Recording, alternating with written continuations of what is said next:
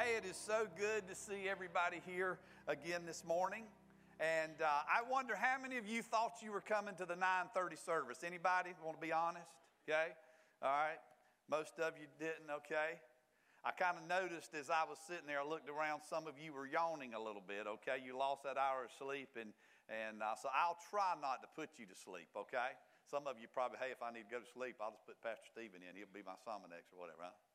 But, hey, we're so glad that you're here this morning, and we have enjoyed doing this series. We've had some great comments on it, and some of you have talked about it on social media, and, you know, how you were able to relate some of these games to your life. And you know, we started out with Pastor Jenny talking about, you know, operation and how the body of Christ has different things to do and different functions, and we all work together.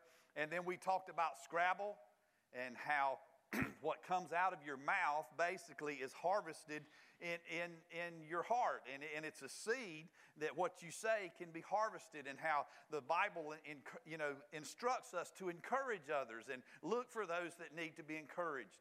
And then last week, Pastor Jenny talked about sorry and forgiveness, and it was so great to hear how she brought that out and expressed that and helped us to relate to that. Because for some of us, maybe some words that were said to us caused us to say we're sorry, or maybe caused us to embrace forgiveness that somebody gave us. And so that was very important. And this morning, we're going to kick into the game Trivial Pursuit to kind of wrap up this series. But before we do, I'm just so excited about next week that Pastor Mark is going to be here with us. And I got to go over and hear him speak to a big youth thing yesterday morning. And let me tell you something, he was locked and loaded, okay? And he will be locked and loaded when he gets here next week. And he's going to have not just a double barrel, but a quadruple barrel for us next week. And so if you've never met Pastor Mark and you may be new here in this time, you will love him. He is a people's pastor. And I remember when I stood up on the stage, Austin, almost 4 months ago, and said, God already knows who's going to be the pastor of 4 Points Church. God already knew that Pastor Mark was going to be back here.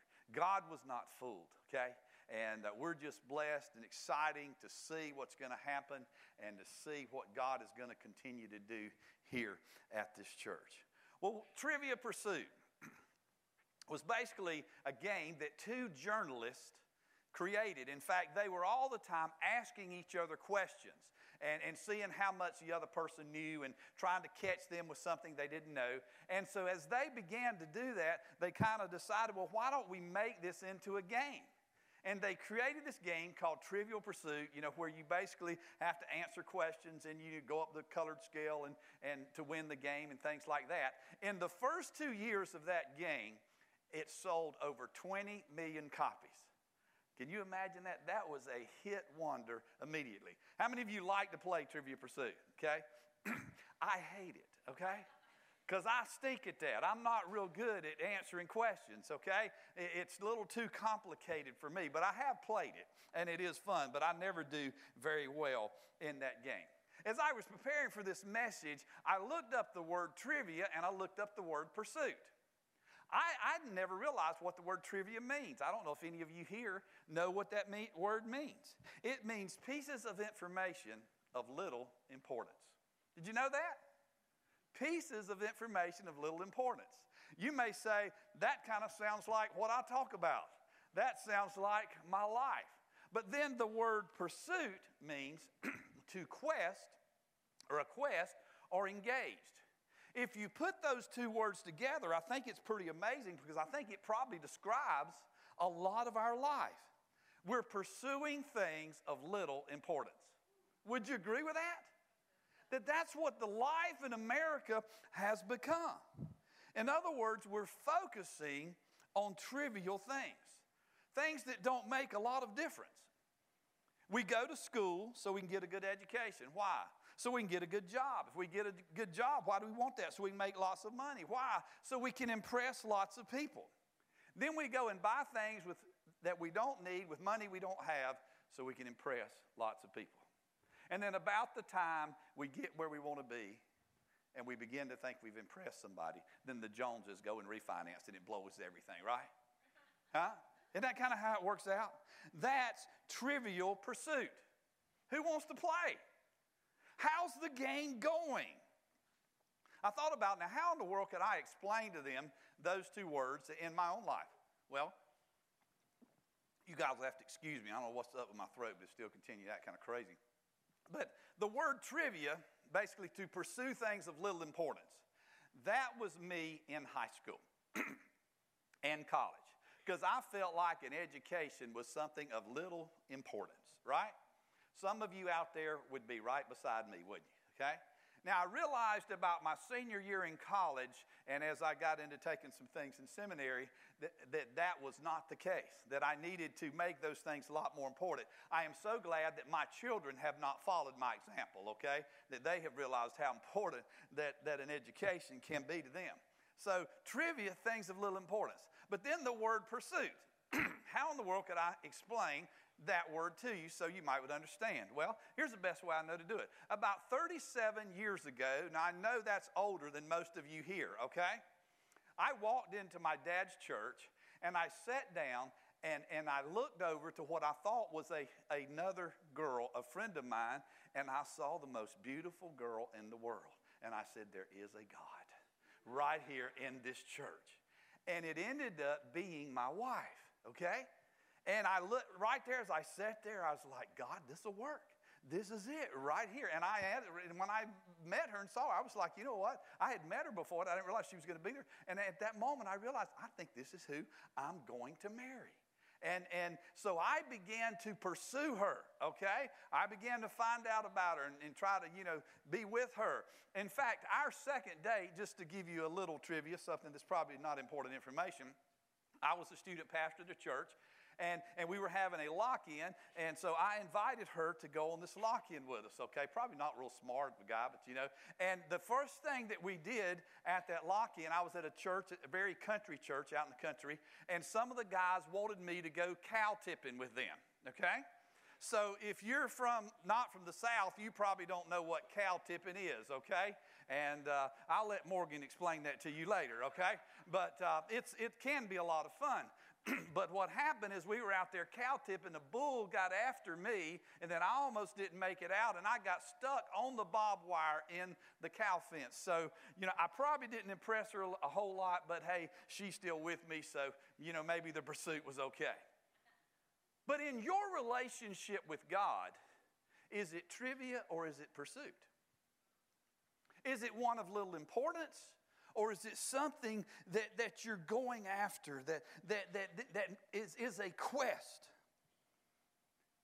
What is your spiritual life like? You see, your response to that question, though, is probably not just based on how you feel, but it can be based on your knowledge of God. It can be based on who God is to you. It can be based on your perception of God. You can't trust a God that you have a bad perception of. You can't trust a God and pursue a God that you really don't know. You can't pursue a God that you don't believe loves you. You can't necessarily love a God who you think you have to perform for. So your tradition or the way you were brought up or your perception of the God that you pursue can have a lot to do with your relationship to God and how He appears to you. So the Trivial Pursuit question this morning is, what kind of God do you believe in? What is your God like?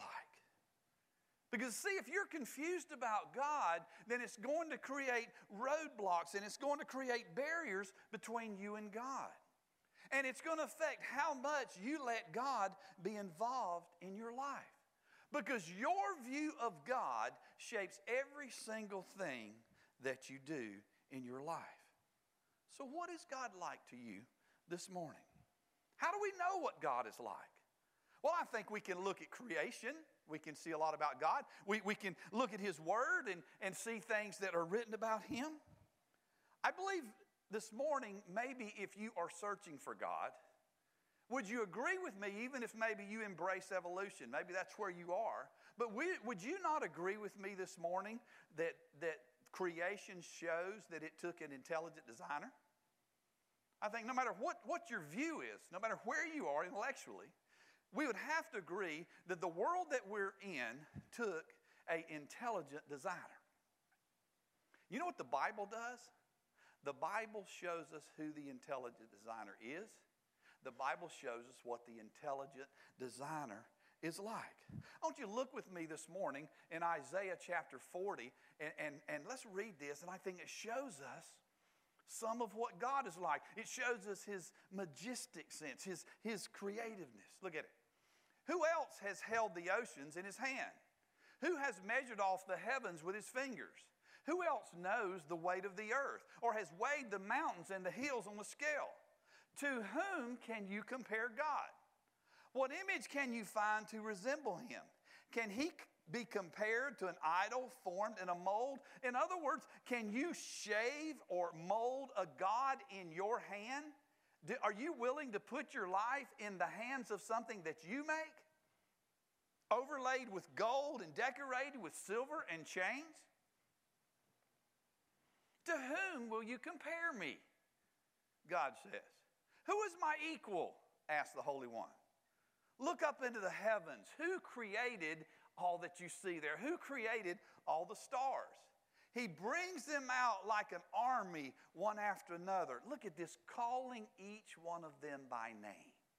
Do you not think if God has a name for every star, he knows your name? He knows who you are. Because of his great power and incomparable strength, not a single one is missing. You see, as we look at Scripture, we can find out what God is like. But we can also find out what God is like by looking at his Son. Because it tells us a whole lot about who he is. You see, God's ultimate act of pursuing us was sending his Son, Jesus, to our world. God's greatest act of compassion was sending his Son to show us what God is like. Jesus came to earth to tell us exactly what God is like, but he also came to show us what God is like.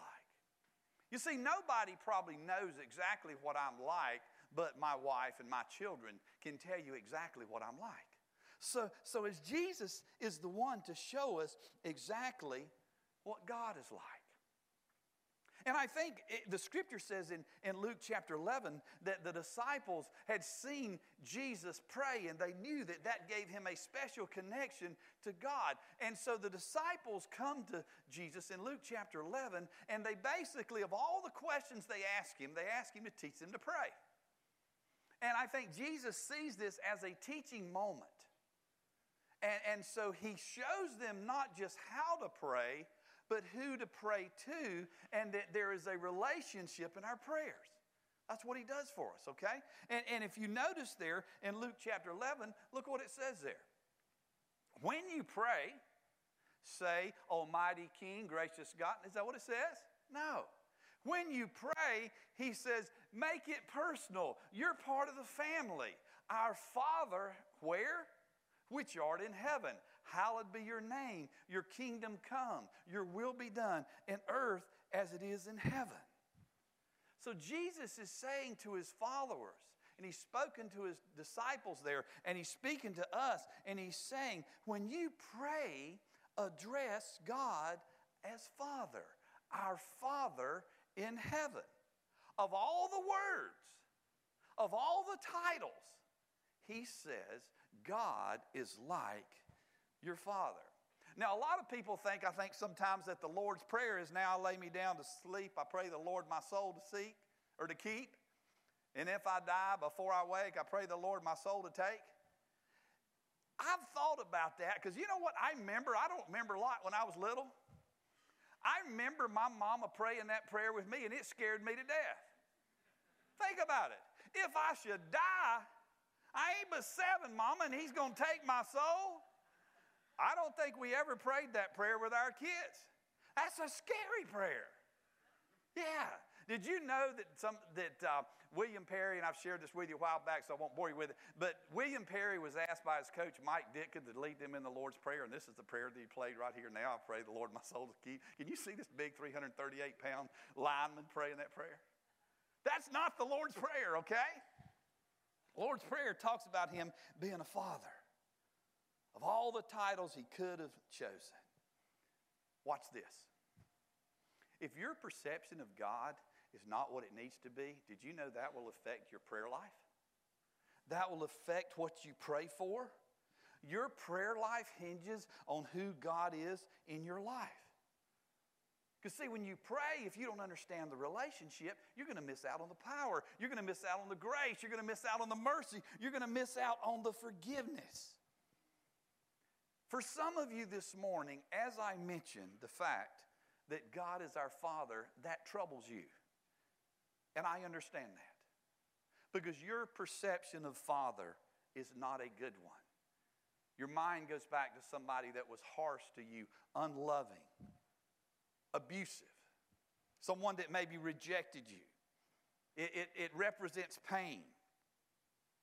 But James is telling these guys, and he's telling us, that God is the Father that we've all wanted. In fact, in Psalms chapter 68, the scripture says that God is a father to the fatherless. Maybe there's somebody here today and you don't know your father, or your father has not been what he needs to be, or your father is not in your life. Jesus, I believe, says here, and the Psalm says here, that God wants to treat you special, and he is a father to the fatherless. In fact, in John chapter 14, Jesus says, if you have seen me, you have seen the Father. A little boy was praying one day, and I read this, and I thought it was so great. He said, Dear God, our Father, I hope nothing happens to you, or we'll all be in a big mess. Maybe that's just how we need to pray sometime. We just need to make it simple. God, Father, I'm in a mess. I'm glad you're here. Look to God as your Father. Because see, your potential, your power is limited by how you perceive God. Jesus goes on to explain who God is. In Luke chapter 15, he's there, and it says there's some parables or stories, however you want to mention those. But he basically gives a few stories there, and there's three of them. And the first one is about a sheep that was lost. And it says, you know, there's 99 sheep, but we're going to go for the one that was lost. And this talks about a lost coin, how you perceive that lost coin. And then the third parable there, a lot of people call it the prodigal of the lost son. I really think it's more about the parable of the loving father. Okay? But you will miss the power of this story or this parable if you don't understand the context of it, if you don't understand the audience. Because it goes on to explain there that there were tax collectors, there were sinners, there were Pharisees, and the teachers of the law, or maybe even the scribes. So there was a very mixed audience, okay? In the biblical days, the tax collectors and the sinners didn't mix with those guys. Because those guys were self-righteous. They didn't want the sinners with them, okay? They were judgmental. They put them down. They didn't think there was any place for them in the synagogue, okay? So here is Jesus, and he is welcoming everybody. And if you look in the first part of that chapter there, it says that the crowd was uneasy, especially the Pharisees and the teachers of the law. And it also goes on to say, if you look at some other translation, that there was murmuring. Have you ever been in a situation where people just kind of start murmuring? That's what this was like. Because these guys didn't like it. I remember a number of months ago, we were talking with some people, and I made a comment. I said, 4 Points Church is for the least and the lonely and the unloved. And a lot of our service is geared toward them. And there was a couple people that I was talking to, and I said, you need to understand that, because that service is not about us. And I had somebody look at me and like, do you really mean that? You mean that's what the service is about? Guys, yes, that's what the service is about. That's who we are at 4 Points Church.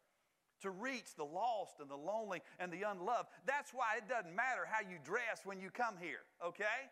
That's why we have the music we have. You are welcomed here at who you are. Baggage and all. That's what Four Points Church is all about. And I think that's what Jesus was trying to tell this crowd here. And I think it's so funny because I guarantee you Jesus understands what they're thinking. And then Jesus says to them, I'm going to tell you a story. Wouldn't you like to be there to hear him tell the story? I imagine some of the Pharisees probably thought, well, he's going to really get them. But then as Jesus begins to tell the story, I believe these guys start squirming. And let's look at this story because I believe it tells us what the Father is like in Luke chapter 15. There was a man who had two sons. And see, the thing that is so neat about this story versus the other ones, the other story about the sheep, I don't think many of us can relate to sheep, okay? Maybe you can. We've all lost a coin, probably, okay? I'm not sure we went crazy about finding it. But everybody can relate to the story of the Father and the Son. In fact, in that audience, that day, they were probably all men. So everybody there was either a father or a son. And here's what he said. The younger one said to his father, Father, give me my share of the estate. So he divided his property between them. Not long after that, the younger son got together all he had. In other words, when the father gave him his estate, which was including land, he probably had to go sell all that, okay? Which means he got probably almost nothing for it, not near what it was worth, all right? And he set off for a distant country and there squandered his wealth in wild living. After he had spent everything, in other words, there was nothing left, he'd blown it all, the stock market had bust, okay? A severe famine was in the whole country, and he began to be in need. So he went and hired himself out to a citizen of that country who sent him to his field to feed pigs. Now, we see right here that God has a sense of humor, okay? This boy was a Jew, we believe. Jews wouldn't eat pork. They hated pork. Now, this Jewish boy is in a pen with a bunch of pigs feeding pigs. He longed to fill his stomach. Now, listen to this. He longed to fill his stomach with the pods that the pigs were eating. One reason Jews hated pigs was because of what they ate. Now he's just wishing if I could just eat like a pig. Some of us do that anyway, don't we? But no one gave him anything. So look what happened. So he got up and went to his father.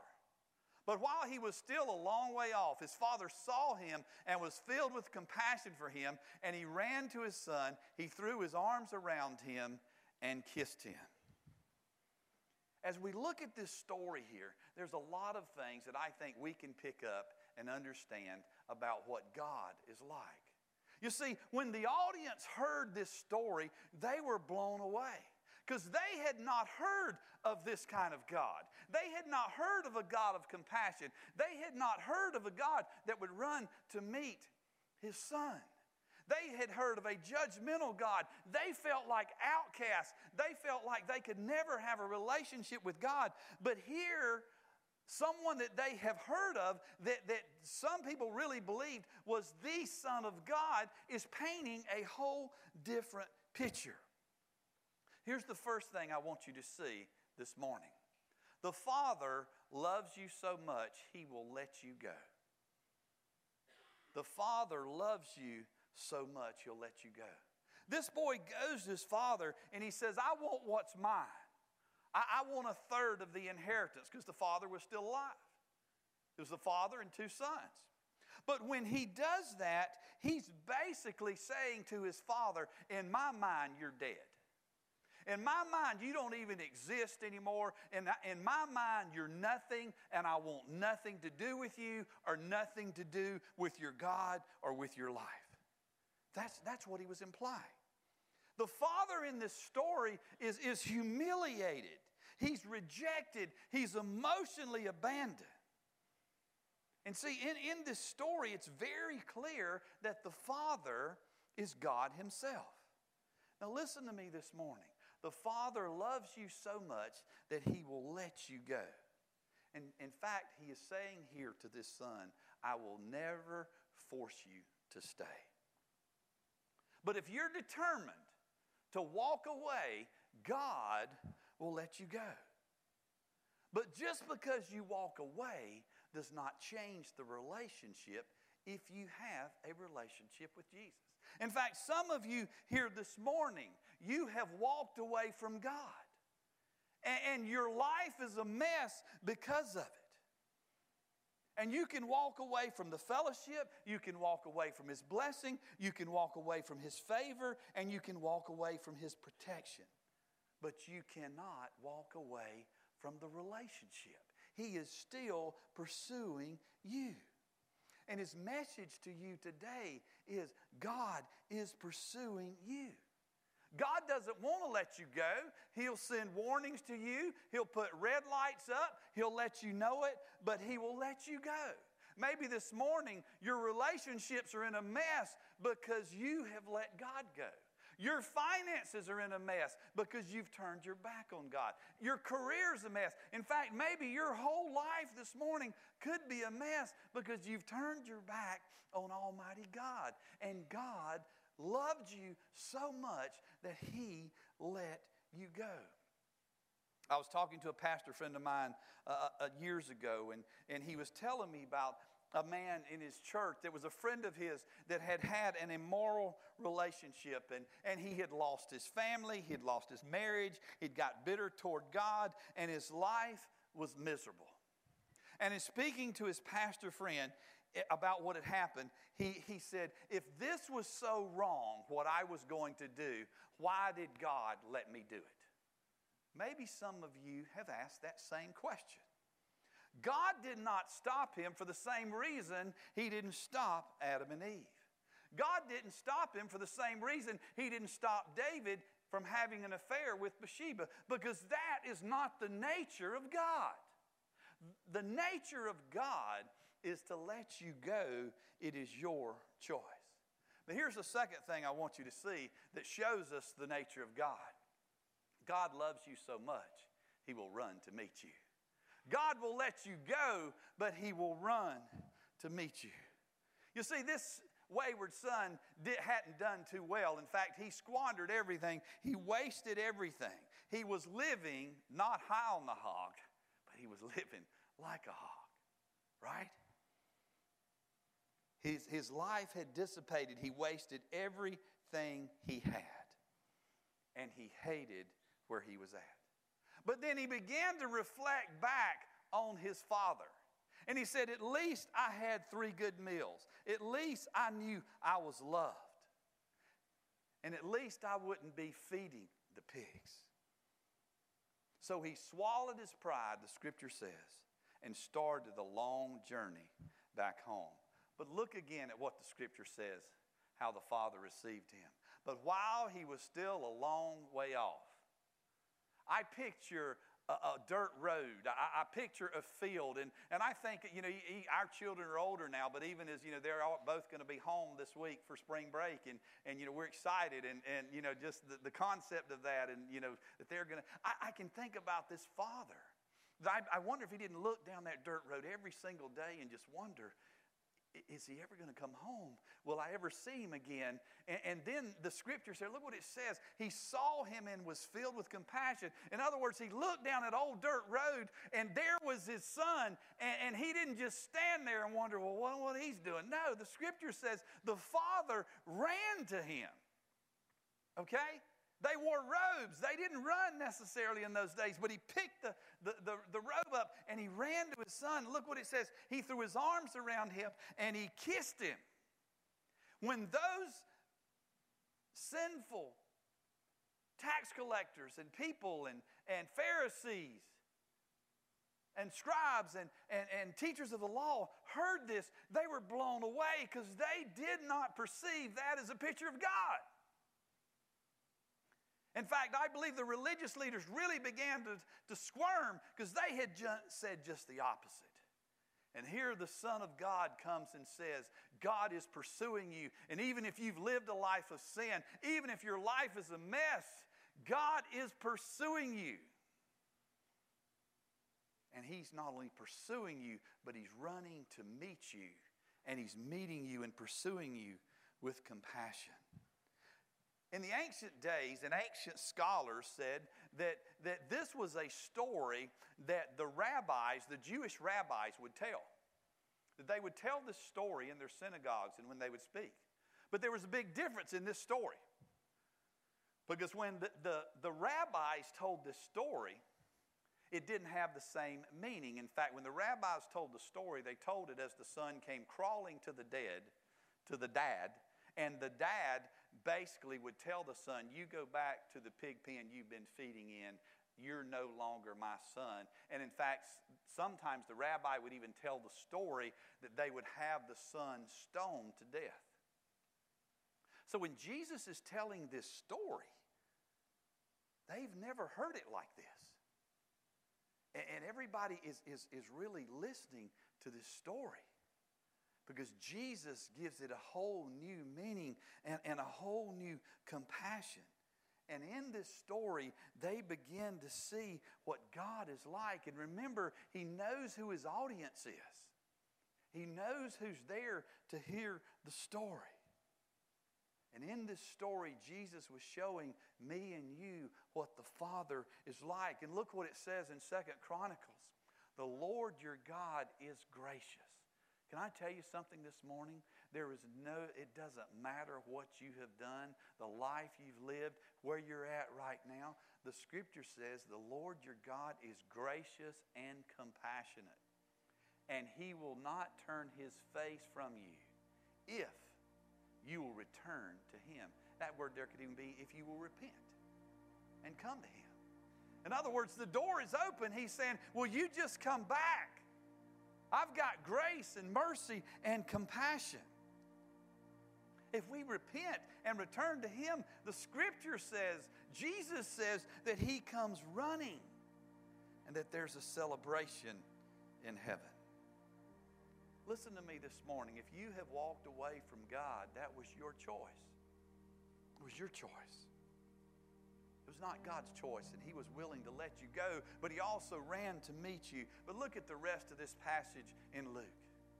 His son said to his father, Father, I have sinned against both heaven and you, and I am no longer worthy of being called your son. So now Jesus is almost identifying and telling these tax collectors and sinners what they had heard. But then listen, He says, but his father said to the servants, quick, bring the finest robe in the house and put it on him. Get a ring for his finger and sandals for his feet, and kill the fatted calf, or the calf we've been fattening. Because we must celebrate and have a feast. The son of mine that was dead has now returned to life. He was lost, but now he is found. And let the party begin. This is Jesus saying, we're going to have a celebration. We're going to party. And I imagine the Pharisees were having a cow. And the sinners and the tax collectors were back in the back. Yeah, let's do it, Jesus. That's what the Father's like. That's not who a lot of us understand and think. But the Bible says that when a lost person comes to Christ, or when a person that's away from God comes home, there is a celebration. Guys, if you don't think there's going to be parties in heaven, you've been reading the wrong book. Okay? There was a celebration. The third thing I want you to see this morning is God the Father loves you so much and puts your name in there that He throws a party when you return. He throws a party when you return. That's why at our church here, when somebody's baptized, we stand and we clap and we just raise the ceiling, because there is a celebration, because that new life has begun. Then here's the last thing I want you to see this morning. God loves you so much, He will allow you to make your own choices. That's who God is. That's the God of the Bible. That's the God, the Father of Jesus. That's the God, our Father. If you're not a follower of Jesus Christ this morning, maybe this is something that you can learn from this story. Because Jesus gives you a choice to receive Him or reject Him. He's pursuing you for a relationship. He wants you to be part of His family. But guys, He leaves the choice up to you. He's not going to push Himself on you. He lets you make that decision. Can I tell you something? God never sends anybody to hell. Okay? He gives you a choice. You either receive His invitation for an eternity in heaven, or by your rejection, you're doing that to yourself. That was never God's desire. It's your choice. He lets you make that choice. He's not going to force that relationship on you. Look what He says to us, every single one of us. Here I am. I stand at the door and knock. He's knocking at your life. He's knocking at your heart. If anyone hears my voice and opens the door, I will come in and eat with that person and they with me. That's what Jesus is saying to you this morning. That's what God the Father is saying to you. I'm pursuing you. The relationship is ours. But I'll let you reject me. But I'd love it if you would receive me. I want you to be part of my family. I open my heart to your love. I want a relationship. I want your life to have purpose and meaning. I want to be involved in what you do. In other words, the God of the universe, the creator of the universe, looks at every single one of us and says, I want a relationship with you. I want to pursue you. I want to know you. I want to be part of your life. And even if you go away from me, I'm going to let you go. But when you come back, I'm going to run to you. And we're going to have a party. That is the God of the Bible. That is the God that created the universe. That is the God of heaven. And I hope that that is the God that you know. If not, can I tell you this morning that God is knocking at your door? God is pursuing you, and I believe there's somebody here in this service that God is pursuing. There's somebody here right now that God is knocking at your door, and you maybe understand what the Father's like, and maybe you are ready to pursue Him. Would you just bow your heads with me just a second? A number of years ago, when I was a young teenager, I prayed and asked Jesus Christ to step out of heaven and step into my heart. And I prayed a simple prayer, and it wasn't the prayer that saved me, but it was opening my heart and the pursuit of God to realize that my life was a mess and I needed a Savior. And I prayed a simple prayer asking Jesus to come into my heart, to forgive me and to be my Savior.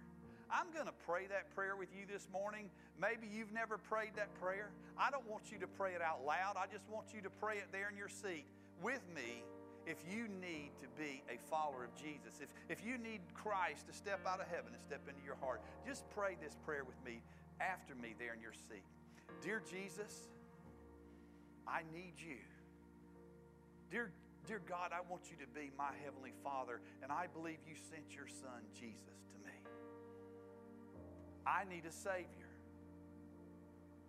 I love you. Jesus, thank you for dying for my sin. Thank you for rising again. And will you be my Savior? Can I be part of your family? If you prayed that prayer with me this morning and you meant that and you want to be a part of the kingdom, you want to be able to call God your Father, would you look up at me real quickly? Just raise your hand. I promise I won't embarrass you. We just have some stuff we can give you. Is there anybody here, if you prayed that prayer, would you just look at me? Thank you, hon. Thank you right there. Anybody else that prayed that prayer with me this morning? Anybody else? Just be sure I see you. Just wave at me or look at me. Anybody else? There may be somebody else here this morning that prayed that prayer. If you prayed that prayer this morning, there's some stuff we have for you back at the information desk. If you'll just go back there as you leave, the first steps desk, or we'll have somebody right here in the front, Lindsay. Right there. We'll just give you a packet, And we'll be glad to talk with you about that, tell you about the love of God, the love of the Father. And we just want you to know what God is like.